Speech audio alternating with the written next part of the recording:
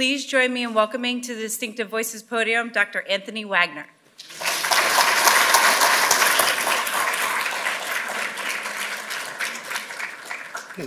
Thank you, Jennifer, for that kind introduction, as well as for the invitation to be here today. It's a real honor to spend time and share some of our science with you. So as Jennifer mentioned, my lab, we're essentially a learning and memory lab. What we try to understand is the mechanisms, both the psychological mechanisms and the neural mechanisms that allow us to build memories of everyday life events such as this one, and then to reinstate them, to travel back in time, both mentally and neurally, to that moment in the past and bring that knowledge forward in order to sort of shape your thinking, decision-making, your actions. And so as part of our work, again, we spend a lot of time trying to understand how we build and retrieve memories, and I could tell you lots of stories about sort of mental and neural time travel, where false memories come from. That typically would be the kind of thing that I would do and talk about. In some of our work in trying to understand how we build and retrieve memories, we come to appreciate the importance of attention for learning and for remembering. And so we've done basic work trying to look at the intersection between attention and memory, and I'll allude to a little bit of that today, and as well as work on what are the mechanisms that are brought online when we attempt to multitask. Other work in the lab is focused on sort of the aging brain and trying to understand what's going on in both healthy cognitive aging as well as in Alzheimer's disease, catching individuals early and trying to sort of see if we can predict using psychological or behavioral markers, neural markers, molecular markers, who might be at risk for Alzheimer's disease in the coming decade or so. So I could tell you stories in any of these pots, many other pots, but I'm going to tell you kind of a different story for me, given the kind of scientist that I am. And I'm here telling this story because of my late colleague, Cliff Nass, who was in the Department of Communication. And he showed up in my office with sort of a common master's student who was working in his lab, in my lab, around 11 or 12 years ago. And they were fascinated with trying to do new science to understand the relationship between the sort of emerging, exploding digital media culture and cognition. And so to kick off and to frame sort of some of these issues and to frame the students and the kinds of students we were seeing a decade and a bit ago, and undoubtedly you are seeing in yourself, in your loved ones, I'm going to play a brief clip from, it's about 3 minutes, from Frontline that I think nicely introduces some of the topics that we'll cover today. You are talking to your friend at the same time you're talking to your other friend, at the same time you're emailing another friend about what you're going to do tomorrow night. Dude, classes here aren't fun, man. We kind of understand that too between each other. We're all so busy that it's okay if I'm talking to Murph right now and his BlackBerry goes off and he has to start going on. I'm like, well, that's okay because I'm going to do that to him anyway. So it's a mutual understanding. Where are the girls tonight? School, I think, is kind of the same. Like, you're paying attention in class to your professor, you're emailing another professor, and you're looking at something else. Approach. Nobody who's been teaching for 25 years would say that our students aren't different now than they were then. I mean, they need to be stimulated in ways they didn't need to be stimulated before. Sherry Turkle has been teaching at MIT for more than 30 years. Every professor who looks out onto a sea of students these days knows there's email, Facebook, Googling me, Googling them, Googling their next door neighbor that's happening in the classroom. Like most universities, MIT allows laptops in its classes at the professor's discretion. I mean, it even changes how teachers teach, because now the pressure is on teaching kind of scintillating PowerPoint things that will distract them from the web. So you've hit on most of the key points. There are two sorts of things you can test students about. You can test how well they're paying attention in lecture, and you can test how well they're absorbing information from readings that you assign. And I don't think they're doing either of those things well. I have no idea how that's possible. I just gave my class a midterm, and I was really asking obvious questions that had they been attending carefully in lecture and had they been doing the readings carefully, everyone should have gotten 100% on this exam, and the mean score was probably about a 75%. It's not that the students are dumb. It's not that they're not trying. I think they're trying in a way that's not as effective as it could be because they're distracted by everything else. I teach at MIT. I teach the most brilliant students in the world. But they have done themselves a disservice by drinking the Kool-Aid and believing that a multitasking learning environment will serve their best purposes. There really are important things you cannot think about unless it's still and you're only thinking about one thing at a time. There are just some things that are not amenable to being thought about in conjunction with 15 other things. Yeah, well, I have 25 in the last 15 minutes. I feel like the professors here do have to accept that we can multitask very well and that we do at all times. And so if they try and, restrict us from doing it, it's almost unfair because we are completely capable moving in between lecture and other things and just keeping track of the many things that are going on in our lives. No one's actually measured whether these kids are as successful at multitasking as they claim to be. But out in California, a respected research lab is studying their counterparts on the Stanford campus in Palo Alto. They understand the research, they're smart kids, but they seem utterly convinced it doesn't apply to them. We want to study what's really going on in the brain. MRI studies we're going to be seeing. When it comes to what parts of the brain, we know nothing. These are really the first studies of brain imaging of multitaskers versus non-multitaskers. So anything we discover here is new, because we know zero.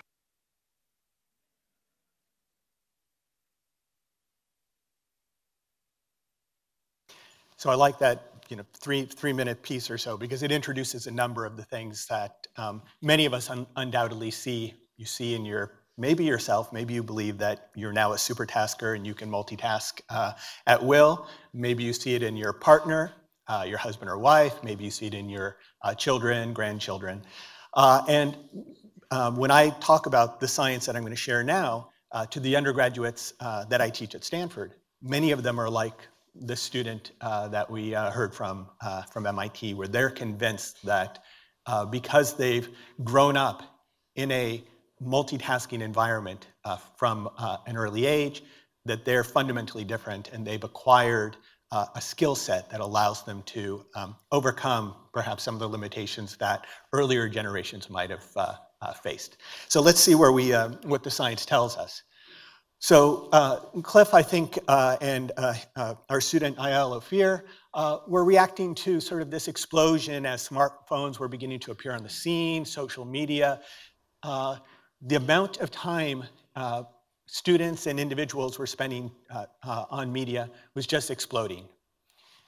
Surveys back in 2010 suggested that the cumulative number of hours in a typical day that an average American youth, and this is also observed in other cultures, is 11 cumulative hours. You can't get 11 cumulative hours in a day as well as go to school and sleep if those cumulative hours aren't using media concurrently, or at least attempting to use media concurrently. Even seen in younger children, the emergence in a small percentage of them of attempts to begin to try to multitask with media, again at a fairly young age. And there's a lot of hype, a lot of concern on this particular topic. When Cliff would do a lecture like this, I would say he was at times a little further on the hype than I might be tonight. There's a lot of hype, a lot of concern. What are the data? As a science, it's early days, and I'll share with you what we know, but I also want to sort of stress it's early days. The hype and the concern, are we causing, or is this sort of attempts to multitask? Is it causing sort of attentional or other cognitive deficits in ourselves and our children? Is it altering sort of brain development as younger and younger children are attempting to multitask with digital media, affecting our cognition and our neural function? I know it's a confound, but as I've gotten older, so it's a confound with me growing older, co-occurring with my aging has been this explosion of the ability to sort of multitask or attempt to multitask with media.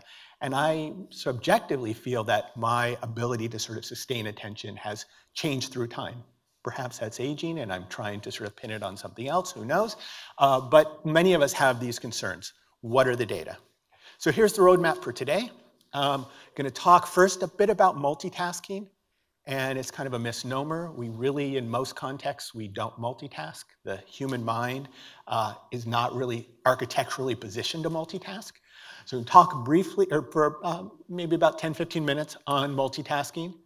Then I'll describe to you this method that Cliff and Ayal sort of developed, and brought forward to the field to try to quantify or measure an individual sort of media multitasking sort of style or behavior in everyday life. We'll then talk about how cognition may or may not vary as a function of multitasking, media multitasking. I'll introduce a hypothesis that my lab has put forth and some new data that bear on that hypothesis as it relates to cognition and media multitasking. And then I'll highlight the many challenges in open questions. There is many, if not more, open questions than there are sort of answered questions. All right, so multitasking. You heard that student in the video. Many of us claim, boy, you know, in my life today, I'm constantly now having to multitask. I'm constantly doing multiple things at any one moment in time. That's really a misnomer, as mentioned a moment ago. We might think we're multitasking, but we're not. What we're doing is we're in a regular, when we attempt to multitask, we're in a state of task switching. We do one task for a brief period of time, then we shift, we try to load in the rules, the goals for the next task, load in the rules that govern how we're going to perform on that task, and we try to work on that task, and then we quickly shift back to try to do a little bit of work on the first task, and we're flipping back and forth. Effective multitasking, it's really a myth. Multitasking is task switching. And what do we know about task switching? There's decades worth of behavioral psychological science on task switching, and pretty much all of it says task switching is an ineffective way to navigate life. In the lab, we boil this down to very simple sort of paradigms, and the effects are robust and almost impossible not to find. You have to be a remarkably incompetent scientist to not get a cost when you have students, or when you have subjects task switch. And when you scale it up to the complex real-world tasks that we're doing in life, the costs are largely larger than what we see in the lab with these very simplified paradigms. So what do I mean by task switching? Imagine you're moving forward in time, and you're doing at time one, task one, say you're doing in the lab, you're doing a particular trial of a particular simple decision-making task that we might ask a subject to do. And then time moves forward, and you get to time two, and in the task repeat condition, you do another trial. You stay on task one, and you do another trial. And what we're interested here in is how long does it take for this individual to perform this trial as a function of what preceded that trial. So in the task repeat case, you're doing task one, and now you're doing task one again. And of course, in the task switch case, you were doing a different task on the immediately preceding trial. And now you switch into task one, and you try to do a trial of task one. And what's cartooned here is that the amount of time it takes to do that simple trial, that single trial of task one, is always significantly longer than the amount of time it would take to do that exact same trial if it were here preceded by task one, if you didn't have to switch your tasks. And this increase in reaction time, this slowing, this inefficiency in performance is what we call the switch cost. There's a cost when you're trying to switch back and forth between multiple tasks. And again, you can reduce it in a number of ways, but you cannot eliminate the switch cost. We're slower and we're less accurate when we're switching than when we're staying focused on a single task. Are there other costs of multitasking, quote unquote multitasking? Now there's one context in which I'm going to suspect a number of folks in this room were multitasking maybe only 15, 20 minutes ago. Many individuals multitask in that context.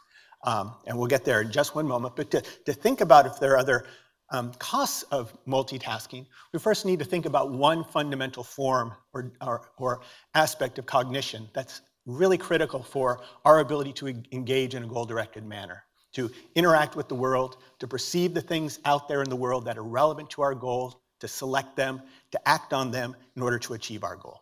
And this has to do with sort of our attentional capabilities, what we're going to call selective attention or goal-directed selective attention.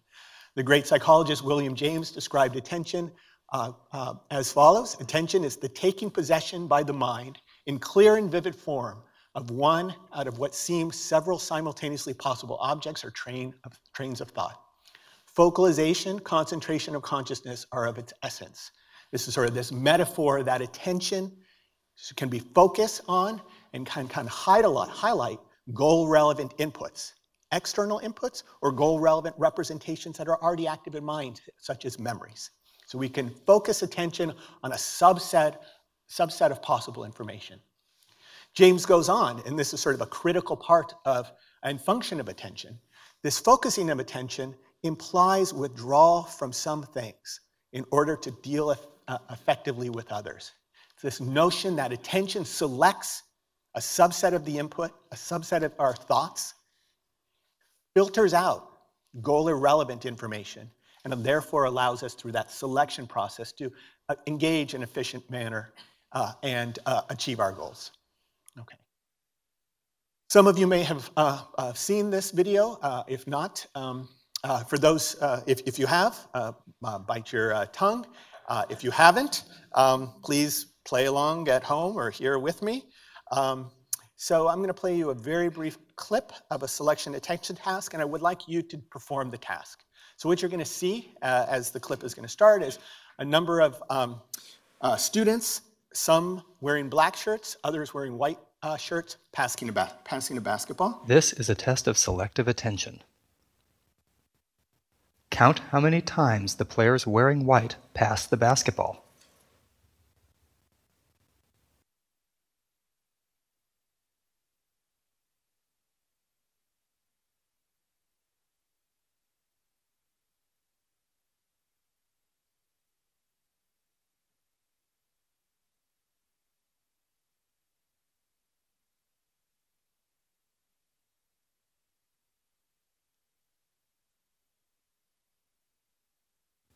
How many passes did you count? 14, is that? The correct answer 15. is 15 passes. All right, great. But did you see the gorilla? How many folks did not see a gorilla? Okay, so maybe about a third or half of the...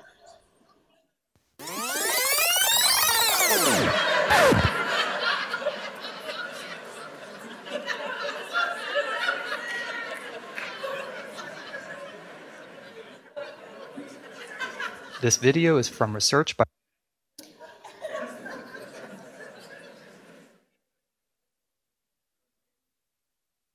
So what's going on here? This is, it's a powerful demonstration of what James was essentially telling us, right? That by focusing attention on the relevant stimuli, selecting the goal-relevant features, the white shirts, the white team, and attending to what they were doing, you were both perceiving them, presumably more effectively than if you didn't focus attention on the white team, but you were also withdrawing attention. You were filtering out the other stimuli, the black team, and it happened to be that the gorilla was in black, and you filtered out the gorilla as well, right?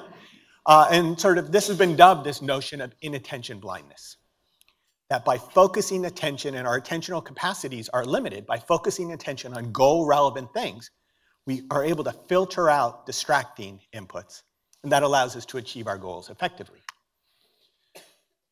Well, that's great, unless one of the goals that we're trying to achieve is a secondary task, a task that we're multitasking, and by performing and focusing attention on the stimuli that are relevant for that task, we essentially suffer inattention blindness for other stimuli for the secondary task that might be kind of critical. I suspect nobody had a number of drinks prior to driving here, at least to the level of being legally intoxicated. But it may well be, and I'm not going to ask anybody to out themselves, that some of you may have actually held your phone and used it, hopefully not to text, but even to holding it to take a call, to do something else with it. That dual tasking, that attempt to multitask with your phone, in repeated studies has been shown to essentially give rise to remarkable inattention blindness. You are as bad, if not worse, than a drunk driver when you're using your cell phone while you're driving. The data are unambiguous. No matter how many of us believe, just like that undergraduate believed, I've been doing this for a while now, I haven't killed anybody, I haven't crashed my car, I'm able to do this, I know how to do it. Many of us have convinced ourselves, just like that undergraduate has convinced herself, that she can multitask. What about hands-free cell phones? Great, that's going to sort of liberate us from this problem. The data are just about the same. A little bit better, but it's not great. Under situations where unexpected stimuli appear in the environment, you are just as bad or worse than somebody who's intoxicated. To catch that kid running out after the basketball or soccer ball into the road, to see the child in the stroller with their mother walking across the crosswalk. Very powerful work by David Strayer and colleagues at the University of Utah, many others. What's going on? Why do we believe it's inattention blindness? You're in a car simulator, you're either not on your phone, you're driving along, there's all kinds of activity on the road, there's sort of a family over here, there's a stop sign, my apologies for the low resolution image.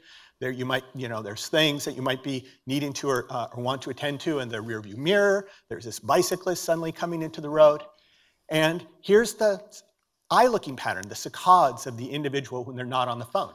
They're picking this information up, they're detecting it, they're perceiving it, they're shifting to it and reacting to it. What about when you're on the phone? It's as if those stimuli aren't there. We fail to notice, we fail to attend to. All this information is landing on the retina, but just like that gorilla landed on the retina. But we fail to focus attention or be able to shift attention to those stimuli. It's as if they're not there. Twice as likely to miss a traffic signal when you, in fact, detect the relevant stimulus. When you're single tasking, you're still significantly faster than when you're dual tasking with your cell phone. Automobile companies are bringing additional technology forward. So again, this is just making the point. It's as if by dual tasking with our phones, by trying to multitask with our phones in the car, we are frequently suffering from inattentional blindness. We're only aware of that when some tragic event happens. Otherwise, we land at home and we believe, yes, I'm a powerful multitasker. I can do this. I've done it 50 times, 100 times, 1,000 times, and I've never hit anybody or crashed my car. Car companies are putting in voice-activated systems. The data on voice-activated systems. They cannot, just like the person on the cell phone, cannot see the driving conditions. They cannot jointly react and change their interaction with you. These automated systems, they don't know the state of the world, at least not the current ones. And so you are having this dialogue with these voice-activated systems, and they're distracting you and creating significant multitasking problems. The science on multitasking behind the wheel is wonderfully reviewed in this book by Matt Richtel. That begins with a very one of countless tragic real human stories about an individual who was texting, ended up killing other individuals, and then becomes an advocate to try to convince others and to have laws passed to remove cell phones from cars. All right. There are yet other costs of multitasking. When you're trying to multitask, you're not really necessarily processing the other channel as deeply and as meaningfully. You're not understanding what's going on.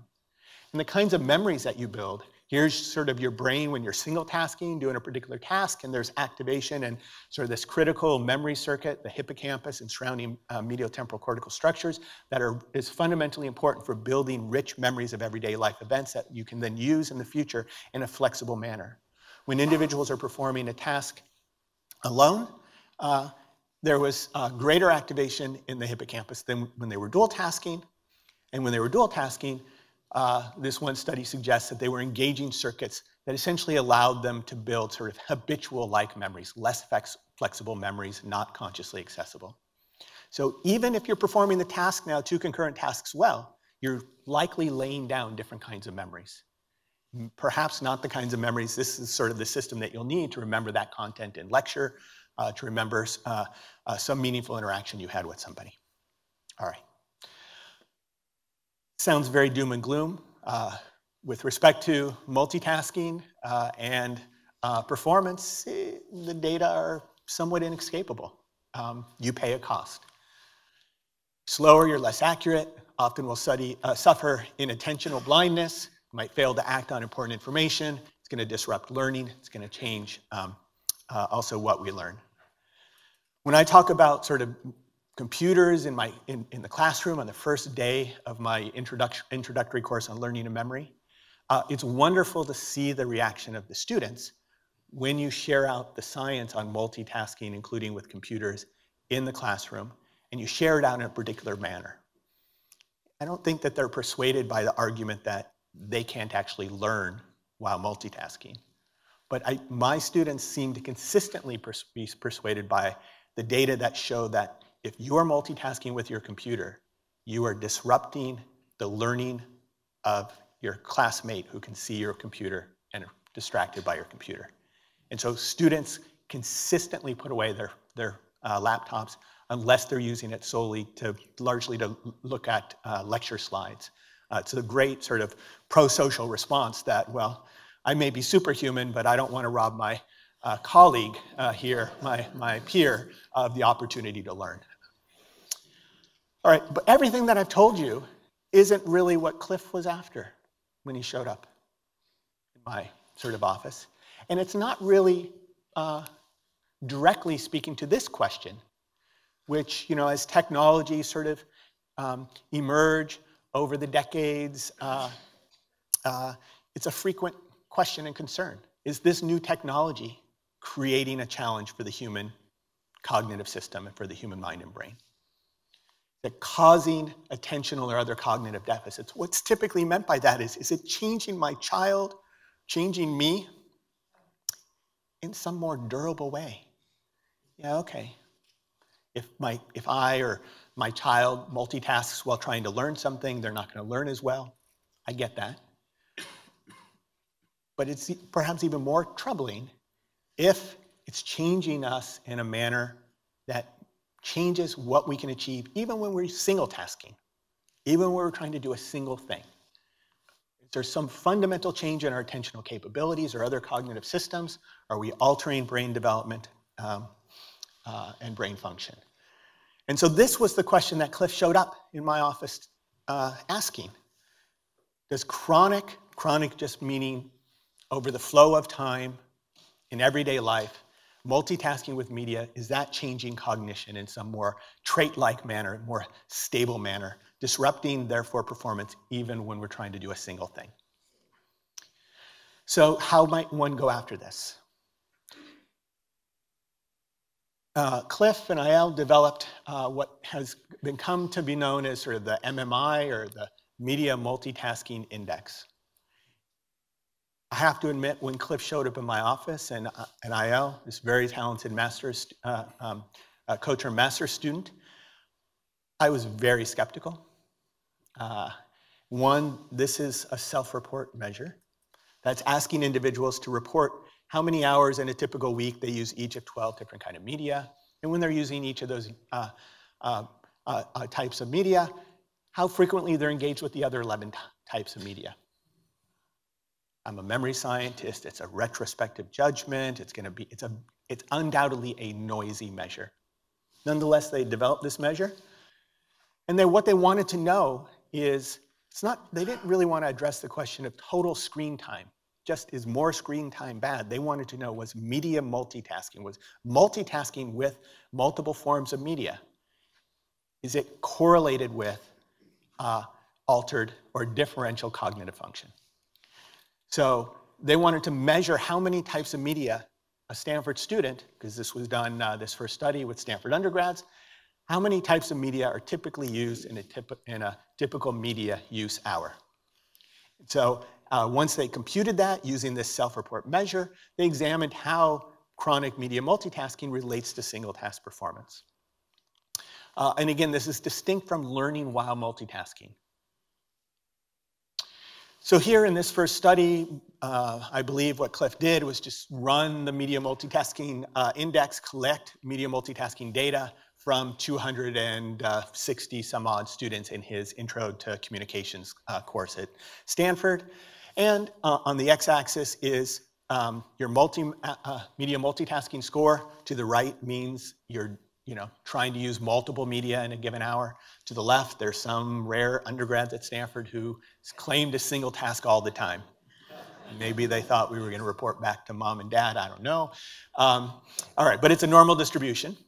And this is essentially what the field has been doing for the past decade or so, which is to run or collect data on the MMI and then do one of two kinds of analyses. Either look at the extreme groups, look at the upper quartile and the lower quartile, and say, well, these are the heavier media multitaskers. These are the lighter media multitaskers. Let me bring back a subset of these folks and a subset of these folks, and let me have them do some cognitive tasks, and let me see if their behavior differs. Or you bring everybody in, and you do a continuous analysis, and you ask, is there some monotonic or linear relationship between my cognitive measure and MMI score?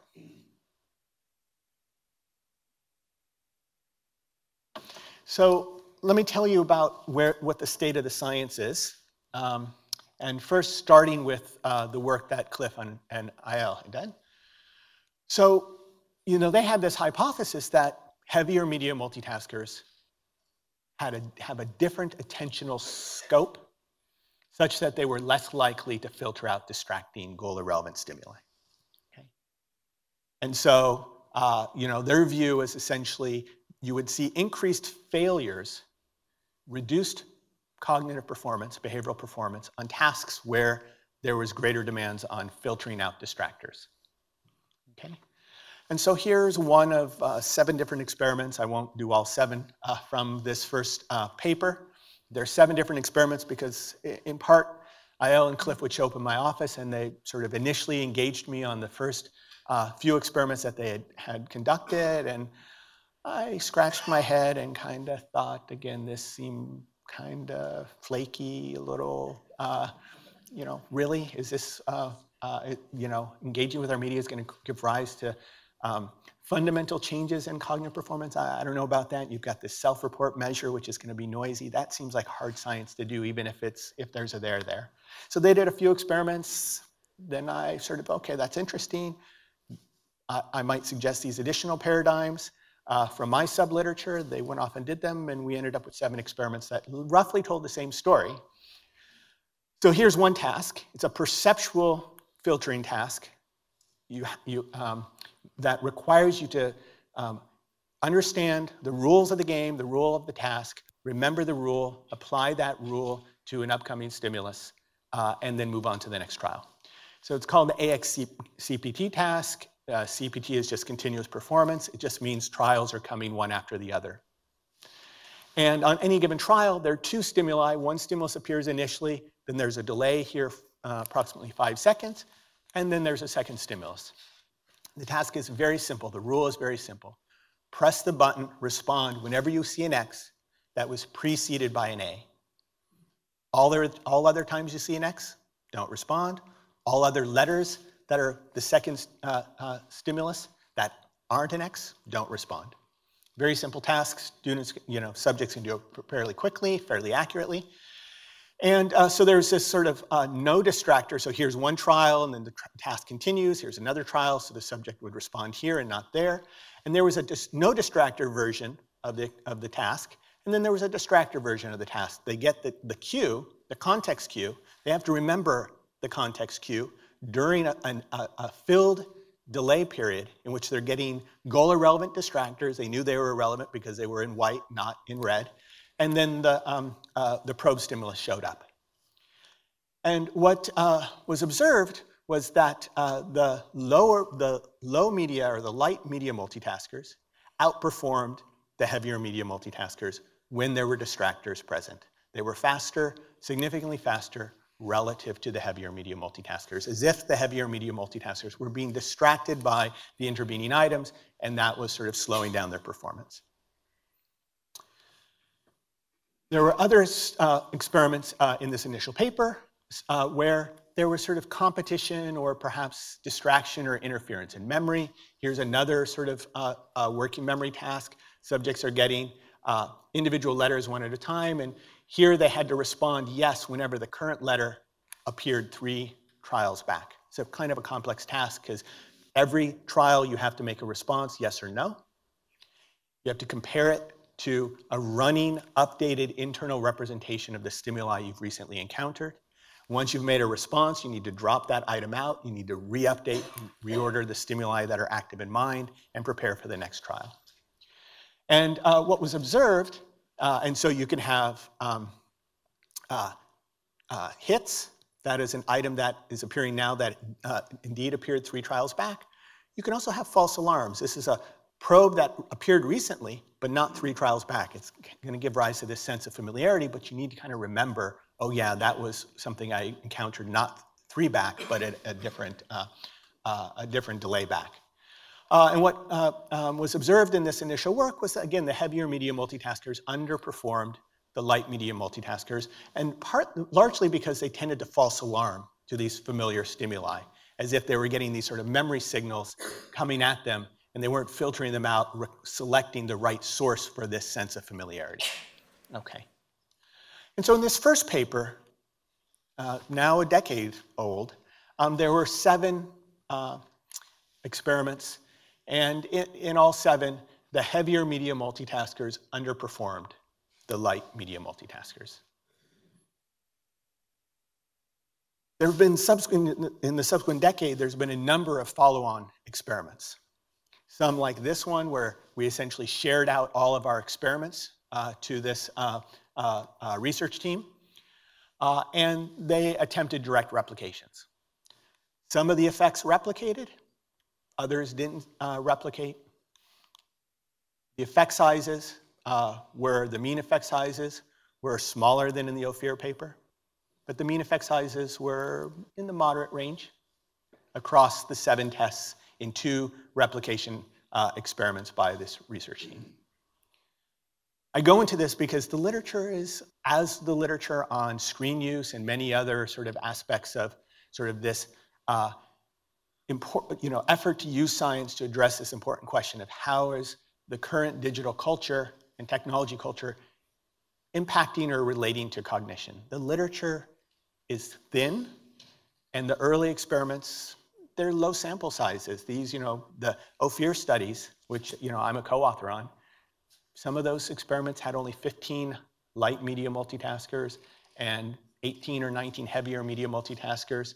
The follow-on studies here by Wiradhani and Neuenstein, they had in some experiments 10 or 11 in each group. Very underpowered science. An early peek at what could be going on, but the literature is a bit messy. I thought I was going to leave this story behind.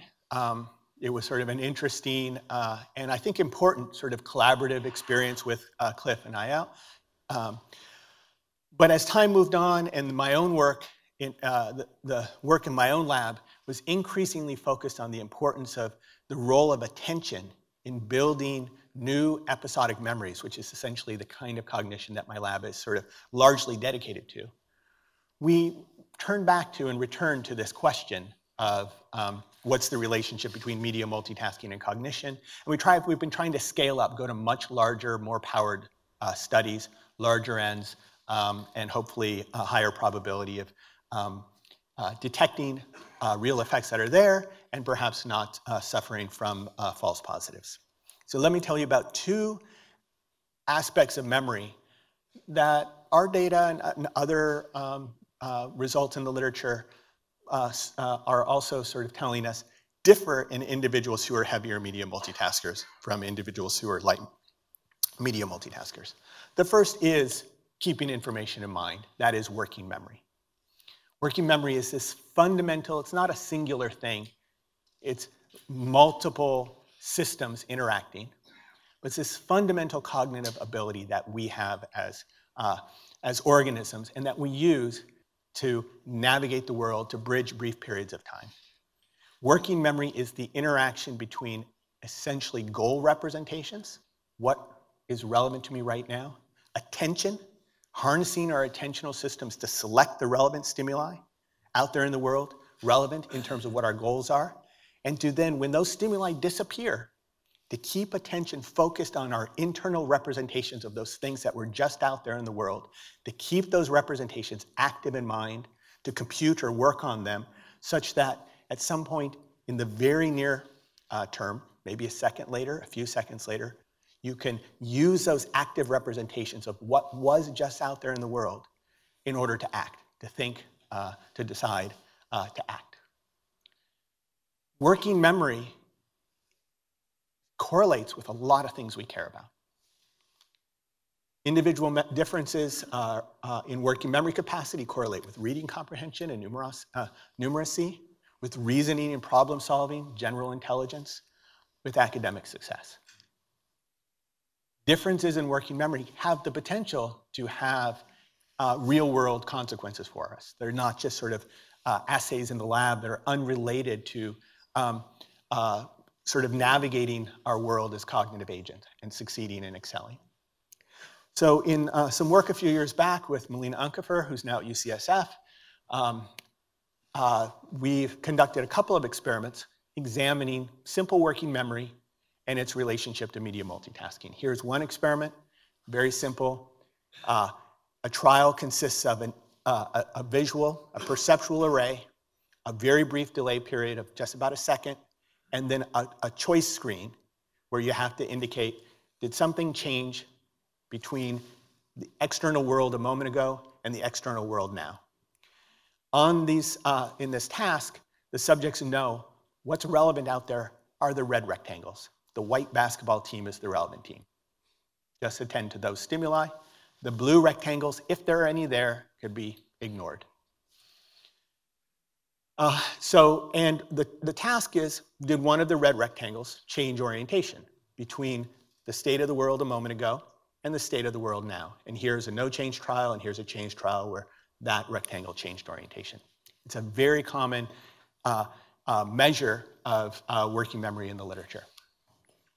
In a second experiment, we swapped out these stimuli and we went to more complex stimuli, these sort of line drawings of common objects. And again, the relevant stimuli were the red objects, and there could be a no change or a change. Here, smaller degrees of rotation than with the rectangles. All right, so what did we observe? First thing we observed is that in both of these experiments, the heavier media multitaskers demonstrated lower working memory capacity than the lighter media multitaskers. We also didn't observe a clear effective number of distractors. On some trials, there were 0 blue rectangles. On others, 2, 4, or 6. We didn't see an interaction between media multitasking and distraction on these particular experiments, these particular tasks, and that's now been seen multiple times. So here, 2 different experiments, larger sample sizes, negative relationship between media multitasking and working memory capacity. And in a smaller samples, in the study by Wirwadhani and Neuenstein, exact same thing was seen. Even though smaller samples, lighter media multitaskers, better working memory than heavier media multitaskers. And this has now been seen in a number of studies in the literature.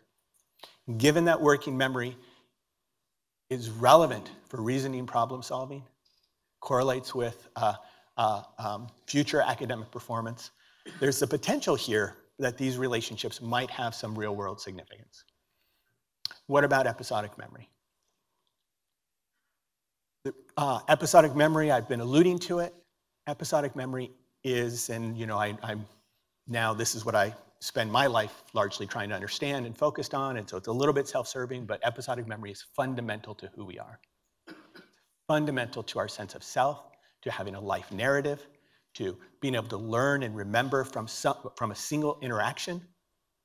You're using your episodic memory system now to build new memory traces, and you'll be able to report back to a colleague tomorrow or a family member tonight what happened here at the Beckman Center because you were able to build new long-term episodic traces for this event and report them out. This form of memory is consciously accessible, it captures the who, what, where, and when of our everyday experiences. It's central to our understanding of our life narrative, and we know how central episodic memory is to us as cognitive agents because the typical individual who's suffering from Alzheimer's disease, episodic memory is the first cognitive ability affected because of where the plaques and tangles build up, which is in this sort of medial temporal lobe memory system. And so one is robbed of the ability to build new episodic memories. And initially, you have those awkward moments then of hearing the same story. Yes, you know, you told me that already, Mom, etc. And that transitions to, being robbed of being able to build a greater narrative arc of what's been going on in the recent days, months, years. And if you have any loved ones are unfortunate to have been suffering from or currently suffering from Alzheimer's disease, you see the individual pulls back. Because if you don't know how you got to where you are, you don't know why you're having the interaction you're having, you lose confidence in yourself in terms of your ability to engage with the world. So what do we know about episodic memory and media multitasking? Also not a positive relationship. In that working memory experiment with common objects, what we did is an hour later, or following the experiment, we gave them a surprise long-term memory test for the red objects. We asked them, do you recognize that stimulus as having been seen in the working memory task or not? Some of them were old, some were new. The heavier media multitaskers significantly underperformed the lighter media multitaskers. And we've recently replicated this in another sample with a different paradigm. And so clearly a replicable effect. So let me tell you what's going to, the working model that we have, and then I'll conclude with sort of open questions. This is a hypothesis, it's speculative. The working model we have is partly driven by the complexity of the literature. What you see in the literature is when pushed to the wall, when an individual comes into the lab and has to perform a very challenging task that is very attentionally demanding, the heavier media multitaskers don't underperform the lighter media multitaskers. Under situations where there's kind of slack, the individual knows, I might have some sort of cognitive slack here, I might be able to do reasonably well and not sort of pay a price. That's where we start to see underperformance. It's as if there's not really deeply there's not a meaningful difference in cognitive capability. There's a difference in the probability that an individual will be able to, under a situation where there's a little slack in the world's not so clearly signaling it's very demanding of attention right now, there's a higher probability that the heavier media multitaskers might have brief attentional lapses. They might just lose, they might just kind of, they might lose track of their current goal. Attention might pull back a little bit, and they might be just ever so slightly underprepared to engage with the world. And therefore, they pay a small price in performance. Some could argue, and in a even more speculative mode, I have sort of entertained the possibility of sort of this balance between being in an exploration versus exploitation sort of cognitive state. Exploitation is sort of this, I know what I need to do in order to navigate the world and to maximize my rewards. Exploration is allowing sort of that knowledge about what you need to do in order to get rewards to kind of not govern your behavior all the time, perhaps drop off for a moment, such that you can react to new things that you, through doing so, you might discover actually are a little more rewarding than the thing that you thought was maximizing reward. So we have this hypothesis that there may be this relationship between heavier media multitasking and the ability to maintain a goal state, the probability of maintaining, not the ability, the probability of maintaining a goal state and keeping attention focused. And that there's this slightly higher probability of losing attentional focus in the heavier media multitaskers. All right, so I'm going to tell you a little bit of a few data points, but some exciting new data not published yet, where we think we're beginning to sort of test this hypothesis. HMMs are more likely to suffer lapses of attention, losing track of their goals, and therefore, as a consequence, goal-directed behavior and memory might decline. How might we measure lapses of attention? The field, there's a number of attentional paradigms that are thought to give rise to or allow us to assay individual differences in the ability to sort of sustain attention. Here's one task. It's a gradual onset continuous performance task. All that means is, again, it's continuous performance. There's one stimulus after another. Here, the stimuli are morphing through time between scenes of cities and scenes of mountains. The task is very simple. The subject knows all I need to do is press a button whenever there's any evidence that there's anything city-like in the scene. press, press, press, press. No city evidence. Withhold response, press, press. It's rapidly paced. Subjects are instructed to go as quickly and as accurately as possible. In this task, you can look at commission errors responding when it's 100% mountain.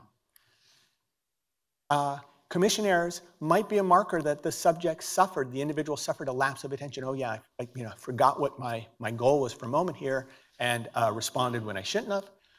And reaction time variability, that is, how consistently timed are my responses, given that the task is specifically and consistently timed, or how variable are my responses?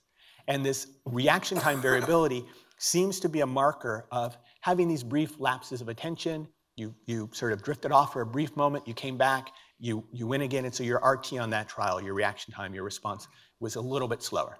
Okay, so what do we see? First, what we see is on that simple task, here's 80 subjects, heavier media multitaskers on the media multitasking going up on the x-axis. Commission errors, responding when you shouldn't. You're more likely to demonstrate a commission error if you're a heavier media multitasker. Your reaction time variability is also, your responses are going to be more variable. Both of these potential markers of increased probability of lapses of attention. And here, these are continuous analyses, and here the data broken up into the 20 LMMs and the 20 HMMs. And again, you see clearly significantly higher commission errors, clearly significantly more variable responses. In this experiment, we also had the subjects complete a number of self-report batteries. Heavier media multitasking is associated with higher self-reports of mind wandering in everyday life. Not in that task, just in everyday life. Higher probability of claiming I experience attentional lapses more frequently in everyday life. I demonstrated and suffer cognitive errors that I think are due to attentional lapses in everyday life. I demonstrate, or I self-report, to be more attentionally impulsive, and I score higher in terms of ADHD symptoms on a standard ADHD battery. And I report, now this is not in our experiment, I report that out in the world, I also suffer more memory failures. Okay, so HMMs are more likely, we think, these data show, to suffer more frequent lapses of attention. Is there a relationship between those lapses of attention and altered or diminished episodic memory? Here is the last experiment I'm reporting, I promise, last data point. Here in this experiment with these 80 subjects, we had them do first a learning task where they made one of two different kinds of decisions, a conceptual decision. They decided whether on a given trial an object presented is pleasant or unpleasant. My daughter plays the piano. Piano is pleasant to me. Pleasant. They're arbitrary decisions, or bigger or smaller, a perceptual decision, bigger or smaller than a referent, a standard, a 13-inch box. So they're simply just intending to stimuli in a goal-directed manner and encoding those stimuli into long-term memory. And then at retrieval, they perform one of three retrieval tasks. They indicate for some items, did I perform the pleasantness task before? Did I perform the perceptual task before? Is the stimulus new? And what we care about now is how is performance on these episodic memory tests relate to these trait measures of attentional lapsing on the GRAD CPT. Individuals who suffer more frequent attentional lapses on this completely different task, this GRAD CPT task, they show lower memory performance, episodic memory performance. And that's whether attentional lapses are measured using commission rates or reaction time variability. Heavier media multitaskers.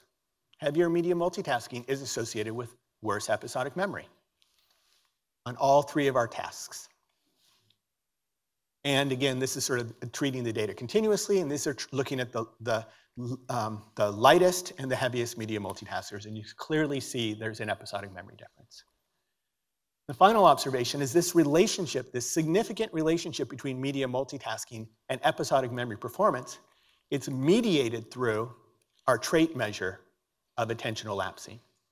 Part of the variance, part of this relationship between media multitasking and memory is explained by that individual differences in the probability of suffering from attentional lapses. This is ongoing work. We're doing sort of brain imaging measures of attentional lapsing, brain imaging measures of representing goal states that during learning and during remembering, and we're trying to sort of build out this particular theoretical sort of model. Okay. So I recognize that I've been going for about 55 minutes, so I'm going to wrap up with open questions and challenges, just 5 minutes, and then we can turn it over to Q&A, where I'm certain some of these open questions and challenges will further reveal themselves. All right, so what do we know? It is early days. It is very early days. The studies, the latter studies that I showed you, and 1 or 2 other studies in the literature are the only studies where we have sample sizes that are larger than, say, 20 subjects per group. The literature is very young. Much more needs to be done just to begin to just understand the relationships, okay? So what are the relationships? We need more rigorous science. We need more science, more studies. And we also need to relate not only sort of the media multitasking behavioral measures to cognition, but also to underlying neural measures. Big open question, the most significant question, perhaps, but a very challenging question to address. What is the causal direction? Is it that I already, for whatever reason, show up in today's modern society where I have the opportunity to multitask, but I show up as an individual who happens to have lower ability to sort of sustain my attentional goals? I'm an individual for whatever reason. I'm more likely to suffer attentional lapses, and that leads me to be a heavier media multitasker? Or is it engagement with our screens and multitasking with media that's driving these cognitive and underlying neural changes? That is, from a societal and policy perspective, it's not the only question, but it seems like perhaps the critical question. It's very hard to do. It's hard to randomly assign my kid, your kid, to a heavier versus a lighter media multitasking environment for some sustained period of time. And so doing that science is tough. There's a couple of studies out there. We have a child study, late elementary school and middle schoolers.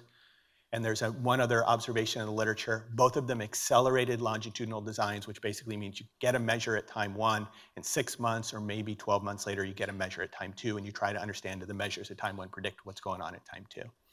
In both of these, there's some evidence that pre-existing states relate to multitasking behavior, and some emerging evidence in our study that the multitasking behavior, as it changes over the 18 months, I believe we have, over the 18 months that we've collected data, that the change in multitasking behavior also relates to changes in cognition. I suspect it will be both is going to be the answer rather than either or. But there's almost nothing on causality out there. Needs to be done. Are there age effects? The American Academy of Pediatrics has put out recommendations with respect to screen use. What do we know about age effects? If there is a causal direction from multitasking, media multitasking to altered cognition, is it particularly risky to engage in such behavior as a younger individual versus, say, an adult? What kinds of media matter in terms of these effects? What are the relationships between multitasking with media and merely total amount of screen time? In our work, we factor out total screen time. They're correlated. It's correlated with media multitasking, but there's individual variance explained, but more needs to be done. Are there interventions? Some have begun to use mindfulness interventions to see if one can see changes in attention and cognitive performance in the heavier versus lighter media multitaskers. And there's one data point out there that's suggestive. More needs to be done there. And then finally, I'm not a kind of a doom and gloom kind of guy with respect to media multitasking and cognition. I'm more interested in just what are the data going to tell us and where is that going to lead us in terms of society, policy, et cetera. But are there positive effects? To the extent that this notion of exploration versus exploitation is right, that having a lapse of attention might mean we're more likely to be reactive to things that are out there that could be useful for us. Perhaps there will be contexts in which there will be more positive effects. Perhaps the heavier media multitasker might be more likely to detect that kid unexpectedly popping out between the cars, running after a soccer ball. Before he passed away, I had heard from Cliff, who had a car simulation lab, that they had a data point suggestive of that. I don't know that it's appeared in the literature, and so I can't attest to that. But there are some contexts already in the literature where the heavier media multitaskers appear to outperform the light media multitaskers. And we should understand that as well. All right, last point, and this is really just me getting on a soapbox here. I hope what I've been able to do is convince you that through application of the scientific method, that science broadly and psychological and behavioral science is well positioned and powerful to speak to pressing societal problems and questions and to begin to make progress that hopefully will inform us to hopefully create an environment that maximizes success, health, educational outcomes, et cetera, for ourselves, our families, and our society. Okay. The work, I'm now an old man. The frontline video from a decade ago, I don't think I had anywhere near as much gray hair. At least my children tell me my hair is now nothing but gray. The work was really done by my collaborators. As an old man, I just get to work with them, including my longtime collaborator, Melina Unkefer. Cliff, of course, with IL, kicked off the work, and then a number of students and postdocs in my lab and Melina's lab. Thank you for your attention. Really appreciate it.